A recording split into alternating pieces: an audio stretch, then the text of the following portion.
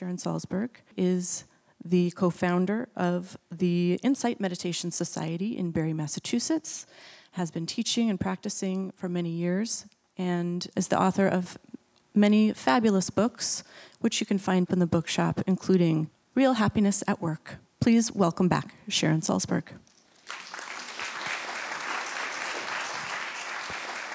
So in Pali, the language of the original Buddhist text, they would talk about a kind of desire that's really just intentionality, and they have a word for that, chanda. So it's aspiration, it's intention, it can be strong motivation, and that isn't necessarily a problem. That isn't necessarily something that's going to lead to suffering, because that state is basically considered morally neutral. And it really takes the flavor of what is accompanying it. You know, we can have a strong intention with huge energy and a really big vision, big aspiration that's based on love, on connection, on wisdom. We can have one that's based on revenge or fear, right? And a kind of misconstrued self-protection. So the intentionality is not going to really depict the moral valence or the ethical implications or the degree of suffering or freedom from suffering it might bring us. And so it's not considered a bad thing. And this is confusing for us because there's so much about non-attachment, non-desire. And we take that to mean no intentionality. Like you're basically not going to get out of bed. You know, if you really get good at meditation, that's it. You know, you're never going to get anything done. People ask this all the time. Aren't I going to lose my edge? Aren't I going to lose ambition? Well, it depends on where that ambition is coming from. Some of it you might want to lose, right? If it's driving you crazy. But it doesn't mean that you're just inert and you're never going to do anything. Another word in Pali or Sanskrit that we also translate as desire has much more of that sense of clinging or craving. And that in itself is the kind of state when we're lost in it, not when it just arises, but when we're really lost in it, that brings us a lot of suffering. So an example would be in terms of craving, really overlooking what we do have in a kind of fixation on what we don't have and thinking, I must have that thing, that experience, that person, whatever it is. It's the only way I will ever be happy. And because we are overlooking what we already do have, we don't have a lot of gratitude, we don't have a lot of appreciation. We're just fixated, right? And we feel so bereft because we're just thinking about what we don't have. And the other meaning of that word in Pali, it would be tanha, which is like thirst or clinging, is really trying to hold on to what we do have, refusing to admit the truth of change. So that's like me walking out of my apartment this morning saying, great. I'm going to pack away my boots. I'm going to pack away my winter clothes. Maybe yes, but maybe no. So when we hold on in that way, it is a pretty sure path to suffering. Because again, we're maybe missing the enjoyment, just the sheer enjoyment and abiding in and pleasure in what's happening, in this kind of fearful insistence on making it stay, not letting it change, not letting it breathe and be natural. So I think sometimes when I first was living in India practicing meditation in the early 1970s, and there came a certain point where I decided I was going to live in India for the entire rest of my life, which you know how that turned out. But anyway, you already know the end of the story. And in those days, it was quite difficult to get an extensive visa. These days, I think it's much easier, but then it was really quite hard. So as I would sit in meditation, I would plan. Okay, next year, when I need a new visa, I'll go over there, because that's really close. And they'll be very sympathetic to all these Western people wanting to learn meditation. And the year after that, when I need a new visa, I'll go over there, because that's really remote, and no one goes over there. And they'll be so charmed that they'll give me a visa extension. And the year after that, when I need a new visa, I'll go over there, because I heard those people are corrupt, and I'll bribe them. And then the year after that, and I would sort of go through this travelogue of India, and then the bell would ring. It would be the end of the sitting. I'd get up, and I'd come back, and I'd do it all over again. Well, next year, when I need a new visa, I'll do this, I'll do that, I'll do that. And there was so much grasping, right? And I finally, and this was a while later, I finally did two things that were really important to kind of break that. One was I asked myself, what are you feeling right now? Right? And instead of doing another tour of India, I dropped down to the level of seeing the anxiety, seeing the longing, seeing actually the disbelief I could ever get what I wanted. And that's what I needed to be with directly in order to face the grasping. And the other thing I did, which is really exemplified by our path and in some way by this beautiful piece of art, is I said to myself, you're not even in India while you're in India. All you're doing is thinking about how to stay in India. Why not be in India while you're in India? And that actually revolutionized my whole experience, which was a good thing. Because as life unfolded, my life unfolded, I definitely didn't stay in India for the rest of my life. It was a very different life than I thought it was going to be at the time. And I think it would just be almost tragic to look back on those beautiful, precious moments and think, I spent the whole time planning, about how to stay when I didn't even end up staying, instead of enjoying it. So there's so much beauty in that bodhisattva depiction. It really reminds me, let's be here. Let's inhabit this moment. Life is so fragile. It's so fleeting. And it's so out of our control. We don't actually know what we will be encountering next. So we can really enjoy and inhabit this moment completely. And it's a very beautiful state. It doesn't take away that first meaning of desire. It really doesn't leave us sort of in bed always, but it can ease the grip of the kind of clinging or grasping that we fall into just out of the force of habit, and we experience a lot more happiness. So let's sit together. See if you can have your back be straight without being strained or overarched. Just relax.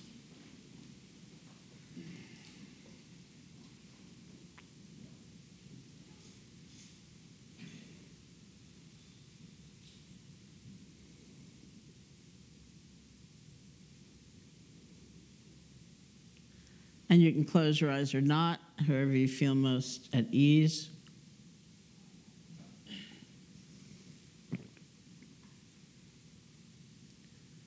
You can start by listening to sound, whether it's the sound of my voice or other sounds. See if you can let the sound wash through you.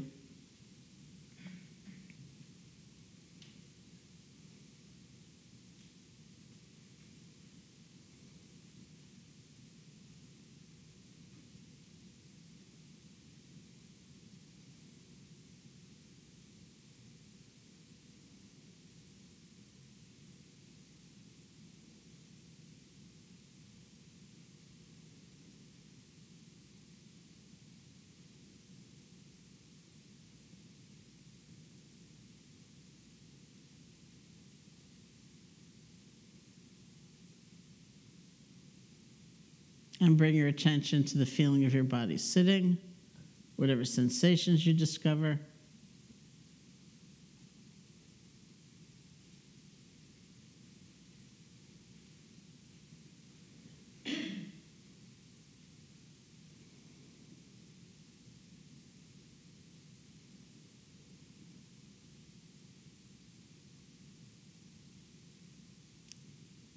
And bring your attention to your hands.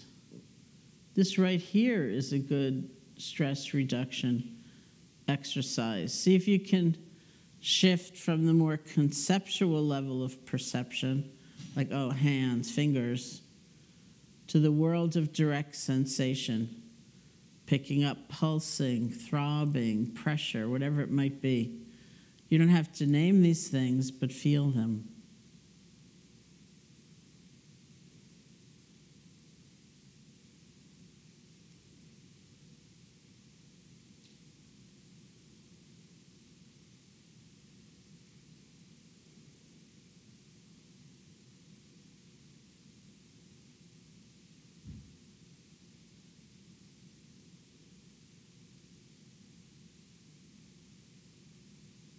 And bring your attention to the feeling of your breath, just the normal, natural breath, wherever you feel it most distinctly, at the nostrils, at the chest, at the abdomen.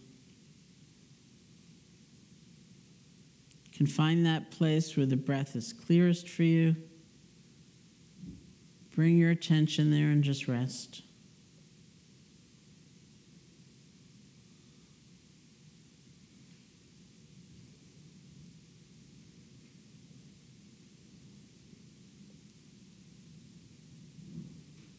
See if you can feel one breath.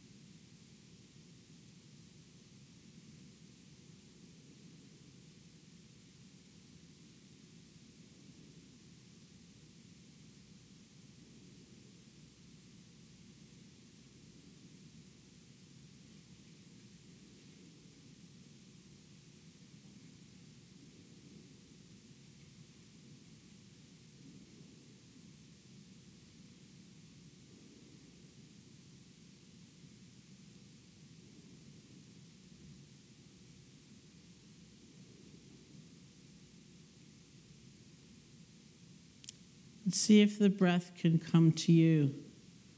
That leaning forward, even to get ready for the next breath, is a kind of grasping. Settle back. Settle back into your body. Let the breath come to you.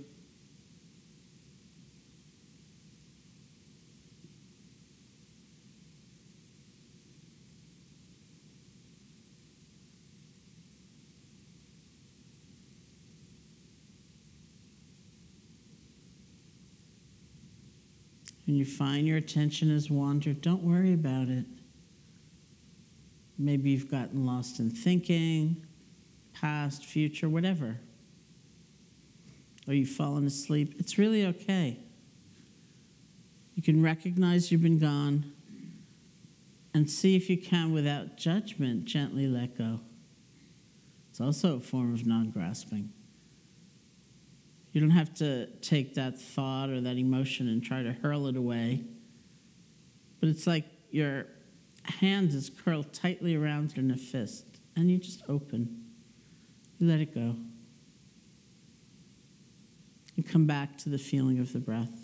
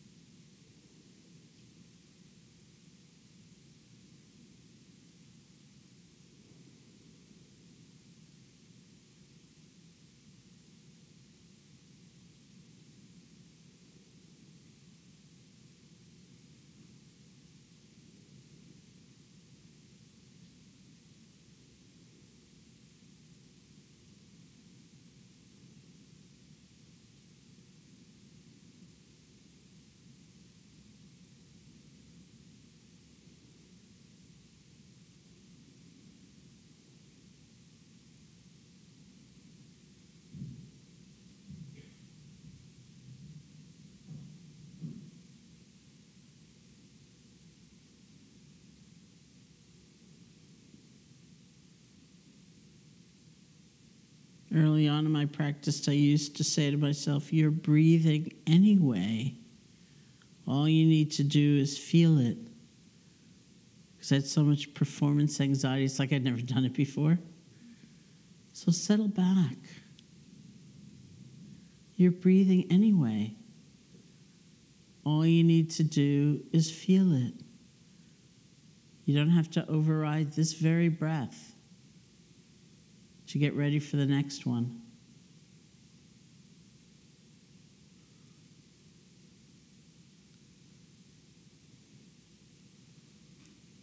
If something comes up that pulls you away, or when something comes up that pulls you away, see if you can just gently let go and return.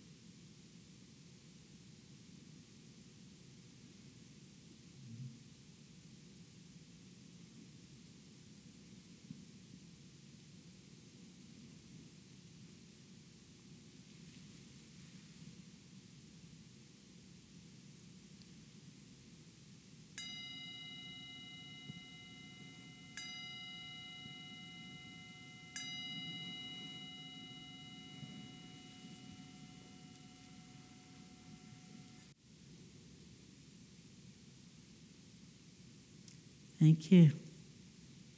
Be happy.